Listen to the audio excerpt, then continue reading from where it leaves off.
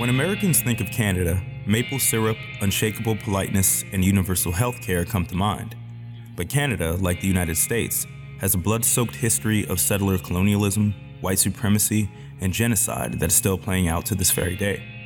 The Prime Ministership of Justin Trudeau, leader of the Liberal Party, has done little to address these systemic issues beyond paying lip service, joining the Democratic Party in a grotesque aestheticization of politics characteristic of centrist liberalism. This week, I sat down with Rob Rousseau, host of The Insurgents and 49th Parallel, to discuss why Canada is not a social democratic utopia, the insidiousness of liberalism, and escalating conflicts between Mi'kmaq lobstermen and settlers. I'm Aaron, and this is A Time of Monsters.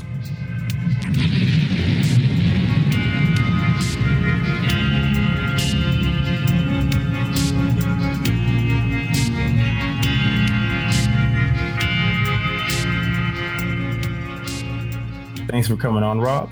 It's a pleasure. Hell yeah, it's been a long time coming, man. Yeah, absolutely. We've been talking about this for a while now. Yeah. So I guess where I wanted to start is that Americans think of Canada as like some sort of social democratic utopia. Like, you know, people would be like universal health care. Bernie went there, right, to get insulin. Yeah. That was like a fraction of the price of like how much it costs in the US and like, you know, legal weed and shit. So like, but it's not. Canada is not a social democratic utopia.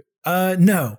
And it's funny because there's like a lot of people in this country that I think have convinced themselves of that as well. And it's really easy for people that are like living in this country and politicians in this country to just kind of like point to the never ending fucking disgraceful shit show in America and just be like, look, we're not that. So you should just be happy. Exactly. Like you guys like could go to the hospital like with a broken leg and not like die like weeks later because of an infection or some shit, right? Yeah, exactly. And, you know, I don't want to take anything away from that. I mean, it's, I think having universal health care, it's been beneficial to me for my whole life. And, I think as much as that is, I think something that's very positive about living here, a lot of people that live here kind of have their heads in the sand about certain things about the way this country operates and what it's all about. And why do you think that is? Well, I think it's been a very specific, like deliberate kind of marketing campaign over the last couple of decades to kind of sell this idea of Canada as being like, oh, we're just the friendly neighbors and we're polite and we're kind of, it's post-racial and we don't have all these kind of complex social problems like from the United States and everything's great. And, you know, it's all just about like early morning hockey practices and Tim Hortons and stuff like that. And it's really, that's all it is. It's a marketing campaign that gets sold to people that live here. It gets sold to people in the United States. And a lot of people believe it. And that's, I think, some of the work, like the work that I've been doing over the last couple of years, podcasting and stuff. It's one of the things I've been trying to dispel and try to speak to people both in America and in Canada to be like, no, this country is not good. I mean, having universal healthcare is great. Sure, fine. But it's like, we need to be better. We need to be better on a lot of fronts. And it benefits only the ruling class to pretend that we are this like socialist utopia that's moved past all these social problems and racism and all this stuff because we have all the same issues, even if maybe the volume might be turned down a little bit. Well, what I found interesting, man, is that as an American, you were talking about this idea being sold to not just Canadians but Americans as well. And as a Black American and as someone who like, you know, voted for Obama and when I became radicalized, still saw Trudeau, who Obama like supported as, again, being kind of an ignorant American, as sort of like, you know, this progressive, right, who had the most diverse cabinet, right, I think in Canadian history, right? Yeah. The ministers he had appointed. And then that blackface shit came out. That's not great. That's not great for the progressive golden boy, is it? And he was smiling and enjoying. Oh, yeah. You know, he was having a great time. Yeah. Or I guess like brown face, right? But still like just terrible. So like, talk a little bit about like Trudeau. And I believe that his father also was an actual like socialist and like prime minister before that who was a bit more radical than him. Talk about like Trudeau and how he's kind of not anything like his father, I guess, or even like. Well, I mean, I wouldn't even go so far as to say his father was a socialist. I mean, he did some good things. There's actually some great anecdotes in Castro's book about how Trudeau visited Castro and they kind of hit it off a little bit, and they were kind of buddies. But Trudeau was still not a socialist, the senior. But Justin definitely and I mean the thing is about Justin Trudeau is he's a lib and he's kind of the ultimate lib. He's like, he's part of this political dynasty. He's got the like boyish good looks, the curly hair. I mean, he's aged into the kind of elder statesman look now, but he's his daddy. He rebranded himself. Yeah, exactly. He rebranded.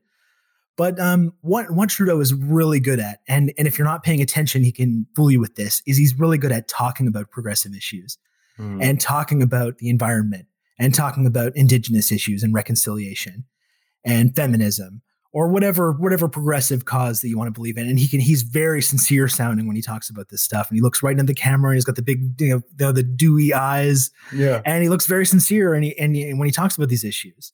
But this is like the liberal sleight of hand, and Obama was the master of this as well, right? As exactly. Convincing people that he is this progressive champion. But he ran as a progressive. Exactly. But then when it comes time to govern and when it comes time to make laws, suddenly that kind of progressive streak goes away. And you realize that the progressivism that people kind of see in that, it's all happening, it's all in rhetoric, it's all in words and speeches. And when he's actually legislating, he's legislating in the opposite direction. He's talking about how important, climate change is and how we need to hit, the targets, the Paris emissions targets. And meanwhile, he's buying oil pipelines and he's doubling down on like extraction infrastructure. Exactly. He talks about like indigenous reconciliation and finally healing this like long-standing wound that we've had in this country with our indigenous communities. And then he builds oil pipelines like across indigenous land and then sends in the RCMP to terrorize these communities when they're trying to build blockades to stop this like pipeline infrastructure. So I think this is like a liberal thing, right? And this is why I think it's good even for Americans to pay attention to what Trudeau does, because just like it's good for Canadians to pay attention to figures like Obama and people in the Democratic Party, because this is the liberal sleight of hand. This is what they're really good at doing. If you get to that kind of upper echelon, is sounding very sincere when you talk about these progressive causes and convincing people on a surface level that you care about this stuff. But meanwhile, you're siding each and every time with the banks, the police, the oil companies. You're siding with the ruling class and advancing the interests of the ruling class. So that's kind of the way I see the breakdown between someone like Trudeau who's a liberal and someone who's an actual leftist, because he doesn't act. It's all just words and rhetoric, and it's kind of a sleight of hand that he's pulling off. Yeah. And a lot of people believe it. Yeah, it reminds me of like Obama, right? I think when he was running, there was anti-war sentiment in Europe, and to the interest of, I guess, the military-industrial complex and like sort of the military class in the U.S., they kind of understood, and I guess maybe even the Democratic Party, right, understood that Obama, because he was such a sort of pretty face and because of the way he spoke, that this would sort of like, I guess, quell any anti-war sentiment in Europe, because the face of the Iraq War previously was like worn by Bush, right? Like this sort of stupid, apish kind of man, right? But like the liberal appeal is aesthetic, Yeah, exactly. You guys actually do have another party, right? A sort of, I guess, social democratic party, the NDP. Yeah, I mean, ideally, that's what kind of it's supposed to be. Yeah, that's what they would like, but they've also moved away from that. I mean, definitely they're like more left than the liberals. They've got a longer history with like involvement with the labor movement and stuff. But I mean, they've moved away over the past couple of decades away from that kind of social democratic roots. They've taken any mention of socialism out of their charter.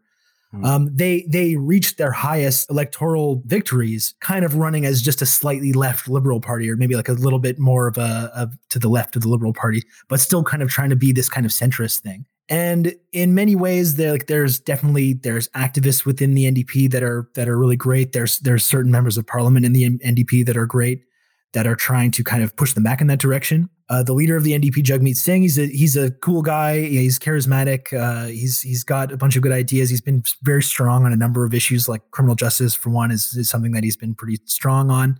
And in the last election campaign, he was kind of starting to push the party more in that direction, talking more about class and talking about that kind of divide, and striking that kind of tone and kind of getting people excited by that. But it was a little bit too little too late. Number one, they've also been pretty rotten over the last couple of years on like imperialism issues. They voted for the bombing of Libya back in 2014.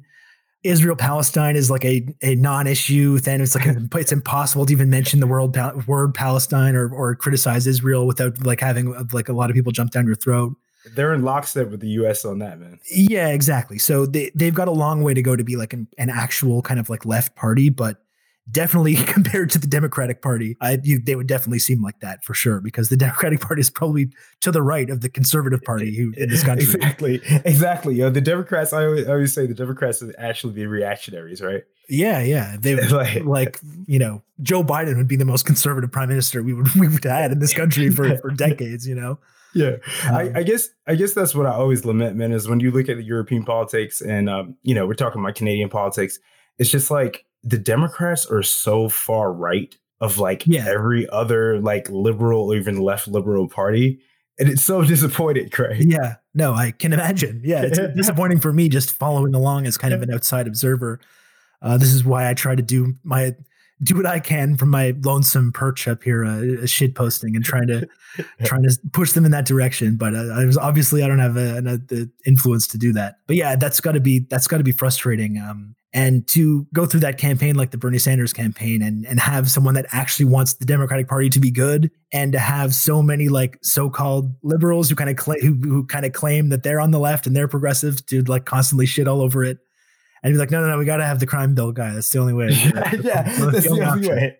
Sorry. That's the only option, man. And it's also just like when the pandemic started, I don't want to get on Bernie too much, because I always believe we got to move forward. It's fast now. Yeah. Yeah. But I do have to say, man, when the pandemic started, I was like, imagine like maligning a man who like advocated for universal health care, right? When a global pandemic is imminent. Yeah. Right? Well, that's been one of the crazy things too about this whole pandemic period is just the fact that, it's like, the Democratic Party basically did everything they can to ensure that he would not be the nominee because they've convinced themselves, or their donors have convinced them that Medicare for all or universal health care in America is like this an electoral non-starter. So you can't support that or you won't win the election. Yeah. And then this global pandemic happens and it's like, hey, maybe that would be beneficial for people to have healthcare right now.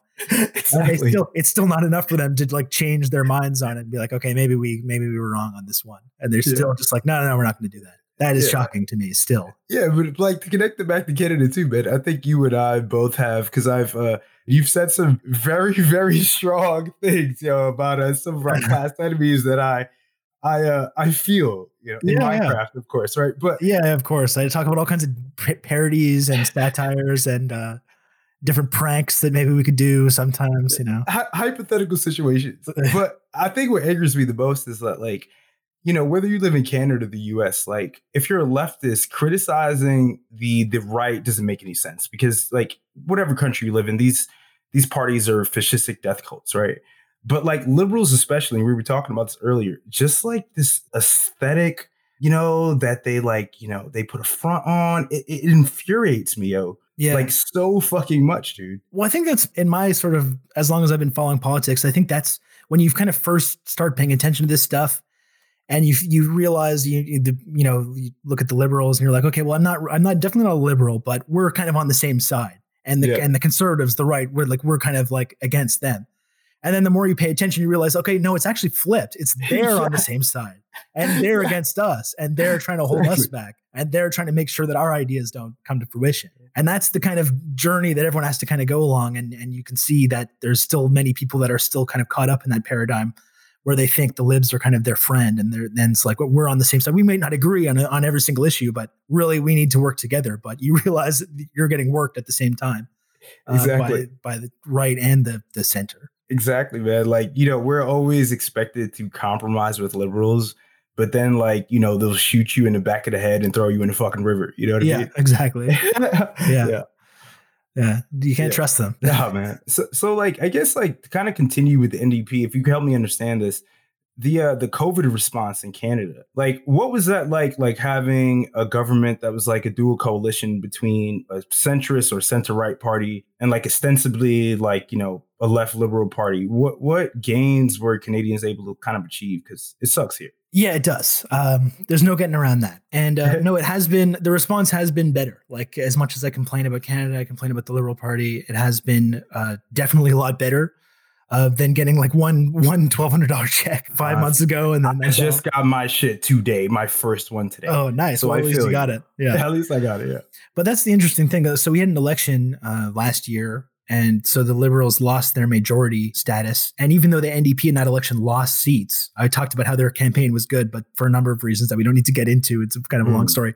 They ended up losing seats, but kind of became more powerful because they're propping up the Liberal government. The Liberal needs their votes basically to pass budgets and to do stuff, to govern. So they've been able to, I think, push the Liberals on a number of different fronts to ensure that their response is better.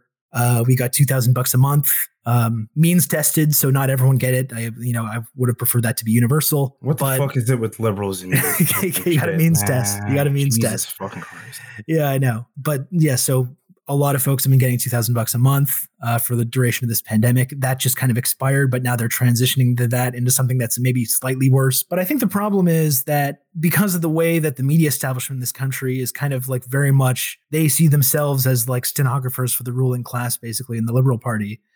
I don't think the NDP has gotten a ton of credit for the way that they've pushed the Liberals in this direction. And it's really just made Trudeau more popular in a number of ways, to the point that if we did have another election, they would probably end up getting a majority, even though he's got all these corruption scandals and the blackface stuff and all kinds of bad shit going on. But there's kind of an interest among this establishment media in this country to sweep that shit under the rug.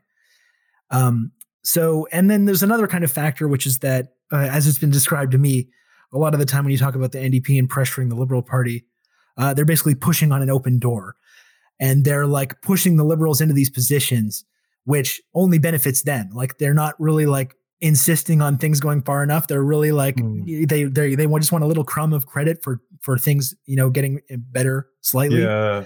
But really they're only pushing the Liberals to places that they're already willing to go already, kind of thing.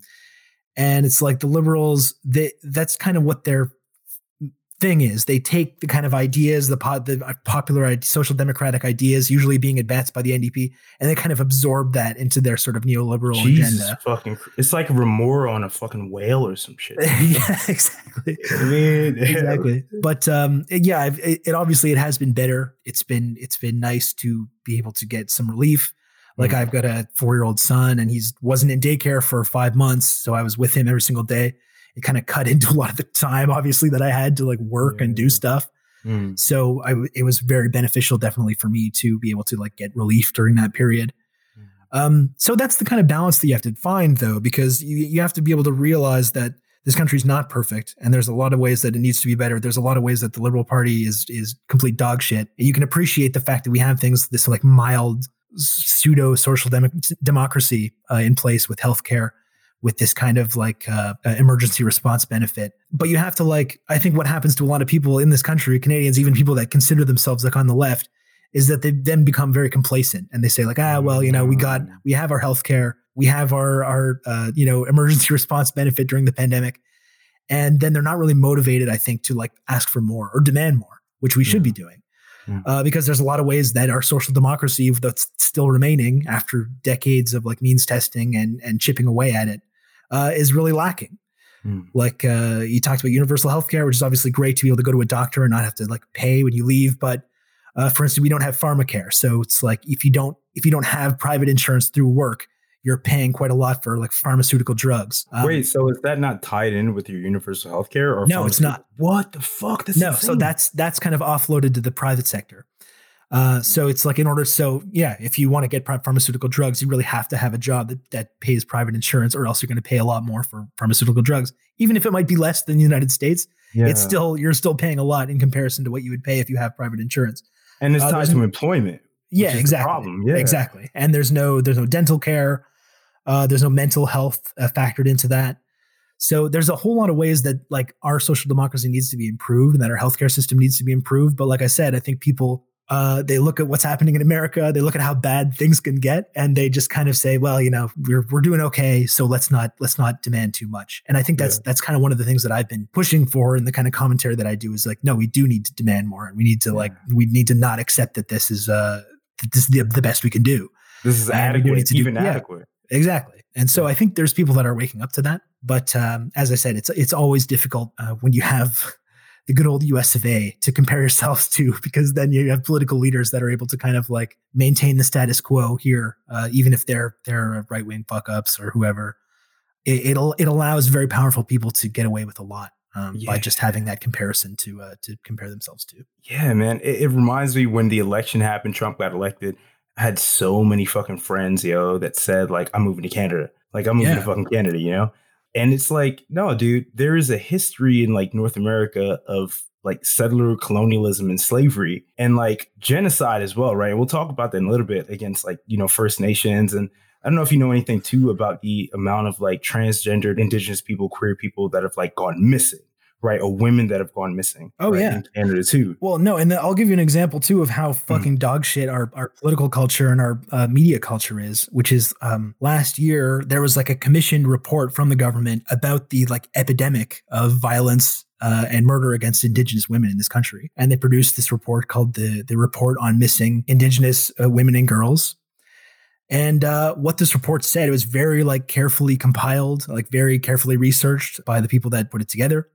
And what this report said is like, there's an ongoing genocide in this country against Indigenous people. It's not a genocide that happened 100 years ago or 200 years ago. That's over. It's in the past. It's ongoing. It's still ongoing. And what the reaction to that was from like the political leaders in this country, the people in the media, was not to say, hey, Jesus Christ, like we need to take a look at this and we need to, you know, have some kind of reckoning about what's happened here. And we need to make moves to make this better. We need to make this country more safe for Indigenous women and Indigenous people.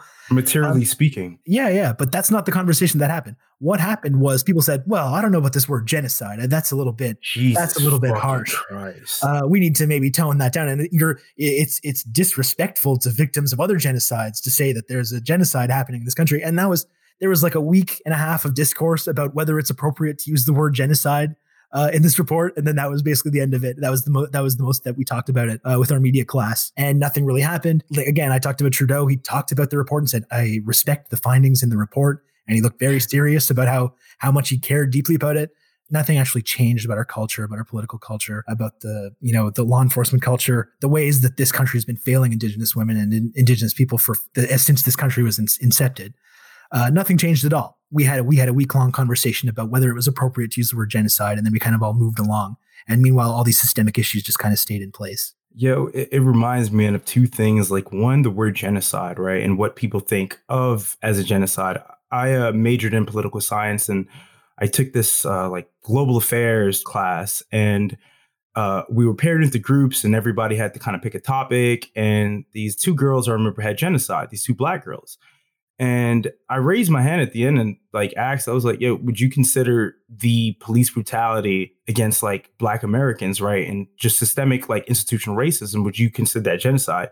And this fucking professor who's a Black dude from South Africa was like, nah, right? Like, it's like, yeah, dude, it's like the ways that like the perpetuation of like colonialism and like slavery and genocide in this country are so masked over, you know what I mean? Well, yeah, I mean, looking at America too, and the history of African Americans and transitioning from slavery to Jim Crow and then the civil rights movement happens, and then mysteriously all these communities get flooded with drugs. These drug laws get enacted by people like Joe Biden, and then a whole generation of Black Americans get thrown in jail or gunned down in the street by police officers, and then that's just kind of part of the status quo. And you can realize there's a policy that's been in place for decades and decades since the country's been around, and it might have had different names, but it's like it's serving the same purpose ultimately. Exactly. Yeah. Like, and that's like what just fucking like infuriates me too. Like, just, you know, Biden's like the 93 crime bill and how like he was the architect of that with like an arch segregationist, right? Yeah. But like, because as we were saying, liberals are able to like not only like sort of mold things into like a more aesthetically pleasing like form, but it's also they point to like Republicans, right, or the right, and they say to working class people, right, or people of color, what are you going to do? You're going to vote for them? Yeah, exactly. And you see how like that whole shift towards like law and order was done like in the late 70s and 80s with the Democratic Party, where they're like, well, this is the kind of the shifting political grounds, and this is what we have to do in order to win elections. And that's what they did. And you realize they kind of worked because they're unable to like push back on any of the ways that the right frames anything. So they're like, well, in order to win elections, we don't want to be called soft on crime or whatever. So we've got to be the law and order Democratic Party. We don't want to be called socialists. Exactly. So then you have things like Joe Biden, writing the crime bill that contributed to mass incarceration. You have like Bill Clinton when he was getting elected. There's that infamous scene of him like at a prison with like columns of like black prisoners behind him. Literally slaves. Super fucking slaves. Yeah, exactly. And the way that they both of those guys really are emblematic of the way that they failed Black Americans and made it a centerpiece of their like ideology to imprison Black Americans and show that they're serious about cleaning up the streets or whatever. And just this like mass proliferation of cops, giving billions of dollars to cops and allowing them to extending all the way to the Obama era, sending military equipment to them and allowing them to kind of like, yeah, exactly. Yeah. So again, it's like there's a stretch from the 1980s to now, basically the Democratic Party, where that's been a significant plank of their policy. And that's why I imagine it's probably pretty fucking frustrating to be a Black American and be told like, no, this is your only option. This is the only thing you can ever do is to vote for the Democratic Party, when throwing millions and millions of Black people in jail has been a centerpiece of their policies for 30 years, 30, 40 years. Yeah, man. And I don't want to get too stuck on this point, but I do want to mention one thing. And kind of the reason too why I wanted to talk to you is because you have like such a great analysis of like liberals, right? And I think that comes from also like living in Canada, which is seen again as a social democratic utopia, and being able to kind of pierce through that. And it sort of reveals like just the impotency and the idiocy and like straight up the malevolence like of like centrist like liberals, not just one party, But one thing I did want to mention, man, is that like I've been thinking like liberals always imagine like an imaginary enemy in their head that doesn't exist. Yeah. And it just constrains like any sort of political thought, like imagination, I guess. Yeah, absolutely. And just, the way that they've, they sell the idea of the right being the enemy to people and then turn around and govern like conservatives. Like this, exactly. Obama, like that was Obama was really a radicalizing figure for me too, because just like anyone in 2008, I followed the Obama campaign. I was really thrilled by it after 8 years of Bush and the Iraq War and all the fucking nightmare of the Bush era. And I believed all that shit too about hope and change. And I really did feel like he was like a progressive and he was going to turn the page on all that stuff. And then for him to come in and immediately just start kind of governing like a conservative and being like, no, this is the only way we can build consensus.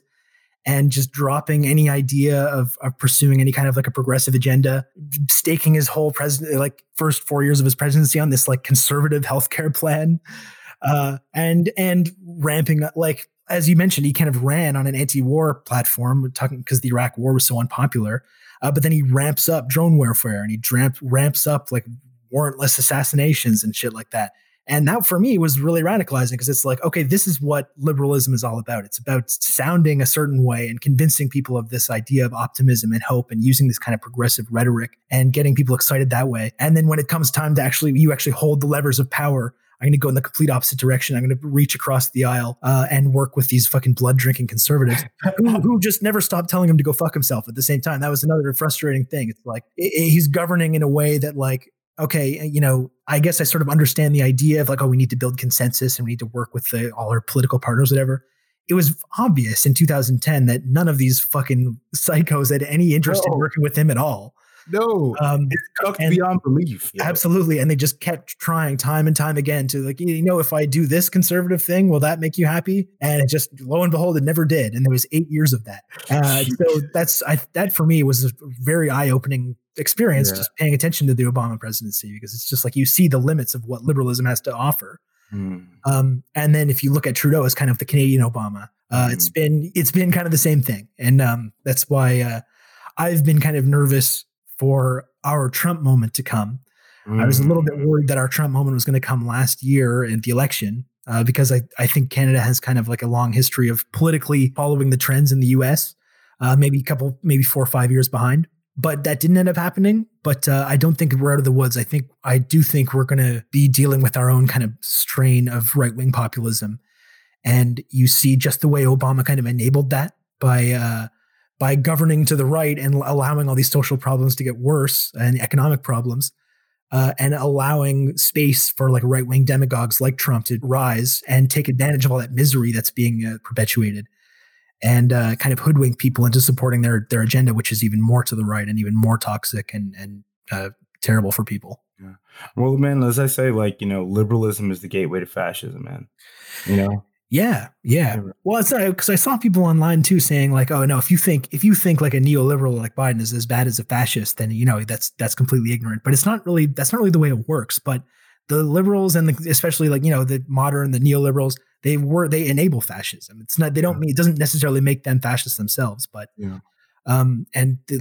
just in the same way that Obama enabled Trump, the concern is that even if Biden is able to win this election, and right now it kind of looks like he is going to win, the concern is that he's going to enable an even worse Trump if he doesn't respond to the level of crises that America is facing right now, economically and environmentally and all these different ways. If he doesn't respond forcefully to these things, and nothing about the history of Joe Biden's career indicates that he's going to respond forcefully. If he even serves a full first term, right? Yeah, exactly. That's a big if. Also, considering he's fucking decomposing in front of our eyes. His brain is tapioca right now. Yeah, exactly. But that's the concern, is that even if you get rid of Trump, and I don't like Trump either. I don't like far right conservatives. I don't like a lot of the stuff Trump has done.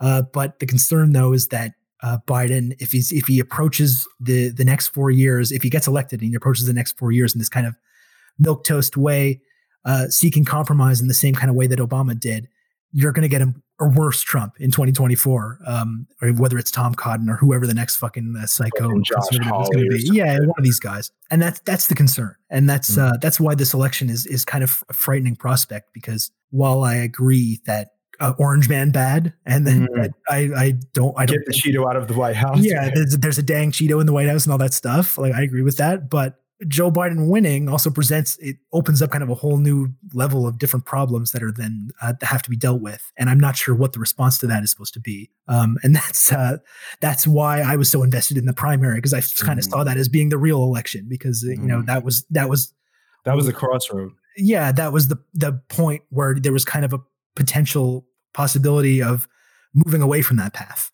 through electoralism, at least, right? Yeah, exactly. And that's the kind of frightening thing about this moment, is that Trump losing would be good, I guess, but then it opens up all these other problems. And I don't think the resistance wine moms are going to be so into like going out and protesting and pushing Biden to the left like they suggest they're going to. And the resistance people and they were gonna burn shit down because RPG died. Exactly. Yeah. You're not doing shit. That's the concern. And I don't know what's gonna happen. And that's kind of alarming. Time of monsters, dead ass, man. I want to jump to too, because we were talking about this in DMs. You brought this to my attention again. To kind of like link it with liberals only paying lip service, right, to issues they profess to care about. There have been, for decades now, like clashes between the Mi'kmaq tribe, right, who are lobster fishers, and settlers. From what I can glean, and you'll help fill me in about this, but the response from the Canadian government, particularly the Department of Ocean Fisheries, and the involvement of the RCMP in sort of standing by, has led to this escalation where there have been like actual clashes, like hate crimes as well, like attacks on like Mi'kmaq tribes, like fishermen. So could you kind of like explain that for an American audience who's not like aware of this right now? Yeah, I can try. I'm definitely not an expert on these kinds of issues. This is something that I've been trying to learn a lot more about over the last couple of years, definitely, because I grew up definitely in kind of the Canadian education system, which was very invested in telling, white middle class suburban kids like me that like, oh no, all these issues are in the past. And it's kind of all resolved now. And yeah, we were founded on all this violence and settler colonialism, but then that's finished now. But when you start opening your eyes to what's going on in this country, you realize that's not really the case. Yeah. So this is kind of the latest escalation. Earlier this year, there was clashes with the Wet'suwet'en tribe, I mentioned they were like organizing blockades against the Coastal GasLink pipeline. And you had the RCMP going into those camps and terrorizing those communities, which resulted in a really kind of amazing protest, a couple like right around the turn of the year, like right before the pandemic started, where this country was kind of getting shut down, and there was these big blockades going up on major highways and railways and stuff. It was very, very inspiring, and it kind of got scuttled by the pandemic. But so that's kind of a separate issue. What's happening right now, currently on the East Coast, is, as you mentioned, with the Mi'kmaq people, who basically like there's a very prevalent commercial lobster fishing operation that goes on there. But then you have the Mi'kmaq fishing operation, which is like they have been determined over the decades that the Mi'kmaq have a constitutional right to earn a moderate living from these fisheries that they have for their tribal fisheries. The courts have determined that they have a legal right to have fisheries there, which don't always coincide with like the fishing season and the things that are in place there to ensure sustainability. But the Mi'kmaq, the way that they do the lobster fishing is done in a more sustainable way than what the commercial fishing does. And it's also just like, in terms of an operation, it's infinitesimal compared to like the large commercial lobster fishing operation that takes place there. So they have a constitutional right to earn a living from the fisheries, like regardless of what the season is or whatever.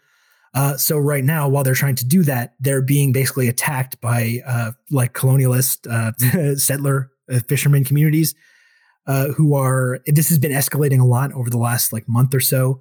They've been like organizing blockades and like harassing Mi'kmaq boats, launching flares at them. This really started to escalate just a couple nights ago when you have like someone's van was burned down and like thousands of pounds of live lobsters that were being captured or were like destroyed. There was video today of them creating like spike strips to like damage vehicles, Mi'kmaq vehicles while they're doing these going about their like fishing operation. And meanwhile, you have the RCMP just kind of standing by and not doing anything to stop this, and not do anything to protect the Mi'kmaq's, as I said, their constitutional right to earn a living from their fisheries there.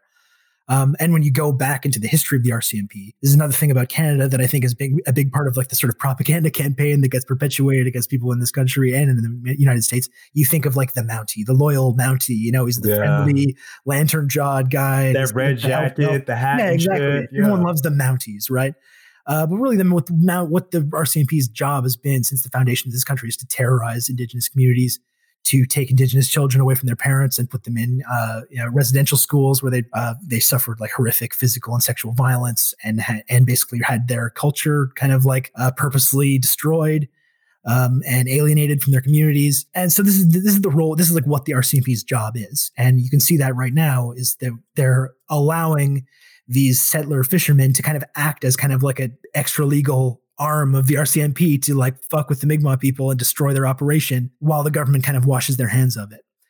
And even the Canadian government, even though the Supreme Court has given these Indigenous communities on the East Coast and elsewhere these kinds of rights for hunting and fishing and these things, the Canadian government has never really agreed with that. And they've always kind of used whatever means they can to try and like ensure that this doesn't happen.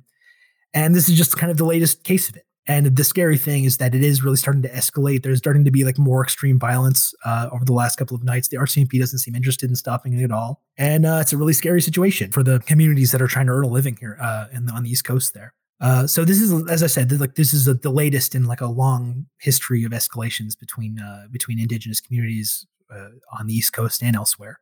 This is the latest example of it, but it's really frightening, and it's really disgusting. It reminds me of like, Kyle Rittenhouse, like just the fact that like this shit like happens where these like fascists, right, harm, kill, like, threaten, counter protesters, anti-fascists, and the police literally just stand by and don't do anything. Or like give them a little wink and a nod and toss them a bottle of water, Exactly, right? Yeah. Exactly, yo. But like I do like to kind of think about like ways in which like people are fighting back, right? Is there any sort of resistance, right, of the Mi'kmaq people or Indigenous tribes who are pretty much ignored by like the government? Well, right now, like I said, there was like a couple months ago, there was like something really like unprecedented going on with these blockades that were happening on highways and railways. And that's been the kind of frustrating thing about this moment, is that there was something really kind of historic starting to happen. And then it kind of got scuttled by the pandemic. And a lot of these blockades kind of went away. And, the COVID has hit a lot of these Indigenous communities a lot harder than a lot of other communities, like just as it hits, the poor and immigrant communities more than it does like middle class white people or the wealthy. So right now, in terms of resistance, I think there's a lot of like solidarity. There's people kind of spreading the message. There's people that are supporting financially the Mi'kmaq people in any way they can. But right now, there's still like this violence is still ongoing. And so far, there hasn't really been much in the way of like organized resistance. But it is also in the early stages of this conflict that's escalating a lot. So there's no kind of telling where it's going to go. I think eventually we're going to see a return to the kind of blockades and rail blockades and things that we were seeing a couple months ago, which was really, really cool. And also demonstrated how a small number of people can economically just paralyze this whole country. Hell yeah, shut it down. Yeah. And that's like, whether you're, everyone should show solidarity to the indigenous communities and appreciate that. But that should be a lesson to anyone on the left, which is that, like, our political class are not really on our side. They're not going to help us. But we do have an immense amount of power to completely paralyze the country economically.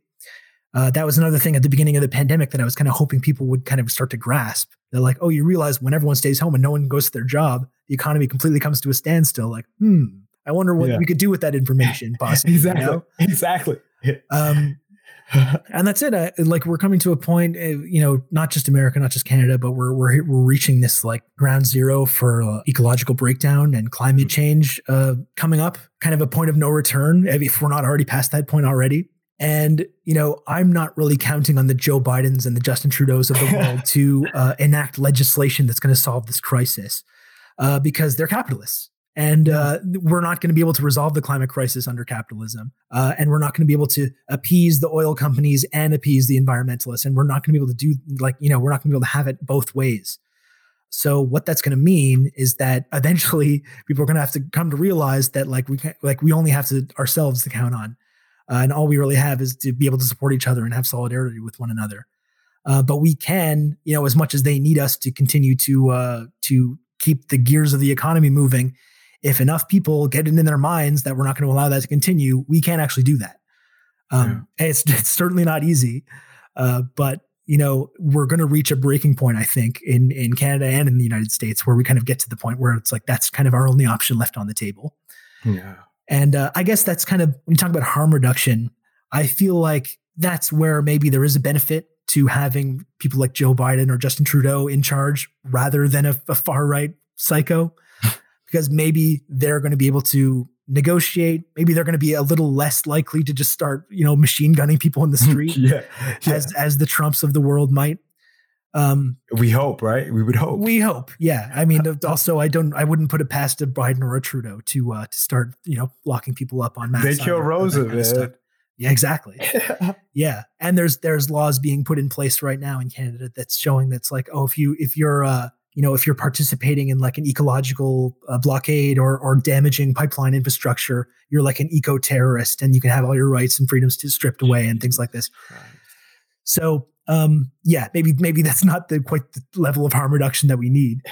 But I do think that when it comes to dealing with ecological breakdown and the climate crisis, we're going to have to come to a point where we realize over the next decade or less that's kind of our only option is to do what we can to just like completely grind the economy to a halt and force the ruling class to reckon with the fact that like we can't continue along the same path and we can't do this half-assed, neoliberal bullshit where we talk about how great the environment is while continuing to subsidize oil companies and build oil infrastructure across indigenous land and terrorize indigenous communities with the RCMP or the federales or whatever in the United States are like you saw at Standing Rock, also under Obama. That's kind of my feeling on that. Nah, man. I mean, like the only way out is like through, right? Like together. And it's going to take like all of us, man. And again, it's the idea that Canada is like this, like sort of utopia, right? Compared to the United States really obscures like the need for international solidarity, Yeah. Yeah, it does. And like the BLM protests, and what you're seeing and have been seeing over the years, like with indigenous communities as well, there's that like overlap that I think like a lot of people forget about, where it's like, dude, this is like a continent built on like the genocide of one race and the slavery of another, and just that sort of interracial, multiracial, like class solidarity is like the only fucking thing that's going to like get us out of this shit. Yeah, exactly. And the most important thing too is that, people like me, like podcasters, I will be able to like if I have to, I'll withhold my labor. I'll stop producing content. I'll stop doing tweets. And I think that's kind of one of the main things that's going to completely grind the thing to a halt really, really, really trying Stop shit posting. Posting is not license. Exactly. Yeah. So people, I'm not afraid to withhold my labor and start a general strike for shit posters. No, but what you said is right though. And it's funny because like people sometimes wonder why I get so passionate, why I'm passionate about what happens in the United States. Like, why do I care if Bernie Sanders gets elected or who doesn't, or Joe Biden or Trump or whatever? But I think it's a really short-sighted way of looking at things. I mean, like, yeah, I know. I think like anyone should be able to realize that like whoever's controlling the United States government has a big impact on Canada and has a big impact on the entire world on a number of levels. Said, Canada's like a couple years behind the U.S., right? Yeah, exactly. And that's it. If we want to like just focusing on climate stuff, leaving aside like imperialism and all the other ways that America really impacts the broader international community, like if we want to resolve the climate crisis or have any hope of like stopping things, or I think we're kind of past the point of turning things up in the other direction. Oh no, we're fucked. But yeah, we're waiting for the alien comrades right now. Yeah, exactly. But we do need to like the fundamental economy of the United States has to change, and there has to be some kind of a paradigm shift there. That's why I was really passionate about Bernie Sanders. I thought maybe that was a possibility electorally to kind of push the country in that direction. And that's why it was frustrating that it got kind of stymied by the very people who claim to be, on our side and on the side of the environmentalists and the progressives.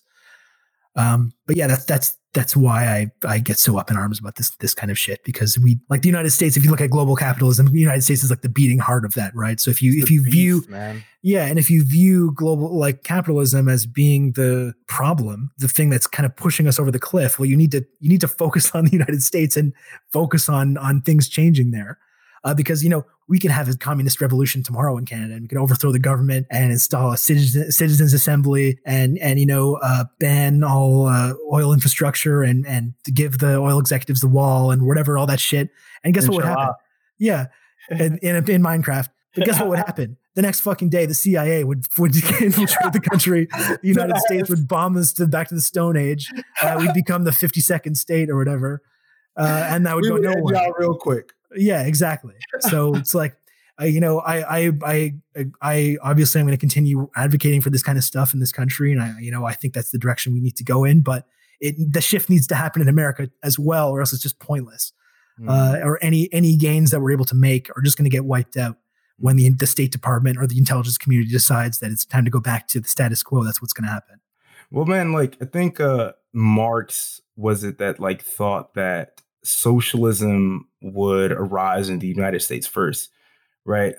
Because like it was so, I guess, sort of advanced, like in terms of capitalist accumulation, but also like just the contradictions within the U.S., man. Like this supposedly like land of the free, Yeah, and that's one thing that's been interesting about the last 5 years or so is that I think there are many people that are starting to wake up to the fact that that's complete bullshit. And as much as the Democratic Party has shifted to the right, I think in many ways over the last couple of decades, and people are very discouraged right now, also because like the Bernie campaign didn't work out, and it feels like the left has kind of no power. But if you look at where the left was in the United States 10 years ago versus now, it's night and day. There was no left 10 years ago, right? It didn't exist. The left was like West Wing liberals writing in the Washington Post or whatever. Like that was as far left as you were allowed to be. It's supporting the Iraq War, right? Yeah, exactly. But only if it was done in a cautious way that took into account, that efficient. Yeah, exactly. Exactly. If we keep the civilian casualties to 15% instead of 35%, then it's acceptable, that kind of thing. So I think if you look at that, there's been a huge amount of progress in that time. And you look at, I don't want to be one of those people that's like, oh, the kids will save us, the youth will save us. I don't necessarily think that's true, but there are a lot of kids now that are like they're reading Marx, they're like teen Maoists. They're making Posadas memes and shit. Yeah, because and understandably, because they see the way that they're completely fucked in the future, and the way that the economic system that the United States has perpetuated for decades has played a big role in that. And kids are not stupid. I mean, some kids are. Like I was pretty stupid when I was a kid, but I was a dumbass. Yeah, exactly. But I think there are a lot of people that are perfectly aware of that are completely aware of the ways that they're being fucked by the economic system. that's another big difference between, when I was a teenager and now, this was like, the late 90s, early 2000s, not to date myself, but like there was still the sense of like opportunity. There was still the sense of like, oh, you can go to school and get a good job. And that was still kind of like something that people believed. A future. Yeah. And even in terms of climate change, it was like, okay, we know climate change is happening, but that's decades and decades in the future. We've got lots of time to kind of figure out a response to that. But over the last 10 years, 10, 15 years, it's been like, oh, all those opportunities now after the economic crisis, that's all dried up. It's all just like gig economy bullshit. Like the climate crisis is happening now, not 10 years from now or 30 years from now or 50 years from now, but like literally right now. California's on fucking fire. Yeah, exactly. And kids are perfectly aware of the ways that their future is not looking really bright right now. And so I think that's something to be encouraged by. And that the way I see it, like this decade is really kind of like an all or nothing kind of thing where a lot of stuff is going to be determined. And as I said, things are going to come to a head eventually over the course of this decade. And I think, that's going to be an interesting time. It might go very badly. Maybe it'll be positive and hopeful, but I think as we progress into this and these contradictions, like you mentioned, keep coming up, the lack of opportunity persists regardless of who's in charge, whether it's Biden or whoever, the climate crisis gets worse. We are kind of just like getting to a breaking point where things are going to have to start changing drastically. And, the Canadian political system is not set up for things to change drastically. The American political system is designed specifically so things will never change drastically. Good things never happen, but like, bad things. I mean, bad things happen, but nothing ever changes, as you said. It's in stasis, Yeah, exactly. So I think we're reaching a breaking point in this decade, and I don't know which way things are going to break, but it's certainly going to be interesting to see it happen. Yo, that's actually a good note to leave it, man. Because I thought this podcast when I started it was going to be hella depressing. But like every guest that I've had on so far, like it sort of ends on like a positive note. And I feel like that's sort of akin if you're chilling with comrades, like having a drink, y'all all fucked up. And then like, yo, shit sucks. But then, somehow like we all collectively realize, but like, all right, man, like we got each other though, right? Yeah, exactly. Exactly. Yeah. Well, I'm happy to leave it on that note as well. Oh yeah. Rob, I appreciate it so much, man. What do you have to plug for people to check you out at? Okay. I got the Twitter account at Rob Rousseau. I've got two podcasts. So I've got one podcast, 49th Pair of Hell, where I focus more on Canada. It was something when I started that, I wanted an outlet to be able to talk about the United States and Canada and kind of be able to jump back and forth between both, kind of depending on what was in the news. I did start another podcast around the start of the election with my friend Jordan Ewell called The Insurgents to focus more specifically on the election. So since then, the other podcast has kind of focused a lot more specifically on Canada. So I kind of have those two things, kind of focusing on the political news and situation in each country. So yeah, that's 49th Pair of Hell on all the podcast apps and The Insurgents. You can find on all the different podcast apps and also Substack, theinsurgents.substack.com. I really recommend folks check out The Insurgents. Like shout out to Jordan. You and Jordan are like really funny in the beginning. You kind of do these like bits, that are like, super like dry humor and like hilarious. Yeah, that was not something we really planned on when we started doing the show. We didn't really think about it a lot. We were kind of just like, hey, we should do this thing. And it just kind of came together. Yeah. But it ended up, so the beginning of the show is kind of this like ongoing kind of like a radio play where we kind of make fun of that kind of West Wing liberalism. Yeah. So we kind of like have this ongoing storyline where we're this like Democratic Party like consultancy group, and we kind of just like headquarters, right? Yeah, exactly. We have a whole like universe that we've created. So I don't know how this happened, but this kind of happened organically. But we basically just like take the things that liberals say and believe daily and kind of just like crank up the volume to 11, and crank up the ridiculousness to kind of show how impotent and how silly it is. A lot of the things that they believe are, and how devoted to things like aesthetics they are over actual substance and policy and stuff like that. So it's been a good show. It's fun to do that part. We've also had a lot of great guests and talking about the election and I thought it was going to be a show like about the Bernie versus Trump election. It quickly became something different and a lot more depressing as the Bernie campaign fizzled out and this fucking global pandemic crisis happened. But it's been fun to do. It's been fun to do, and I enjoy it. So that's the Insurgents. And I enjoy listening to it. Again, y'all check out 49th Parallel and the Insurgents, and check out Rob on Twitter. And I appreciate you, comrade, my Canadian comrade. I appreciate you, man. This is nice. Man. Yeah, it was great to chat with you. Let's do it again sometime. Oh yeah. If you like this interview and want to support us, go to patreon.com/AdamPod and become a patron for exclusive content, including weekly news updates.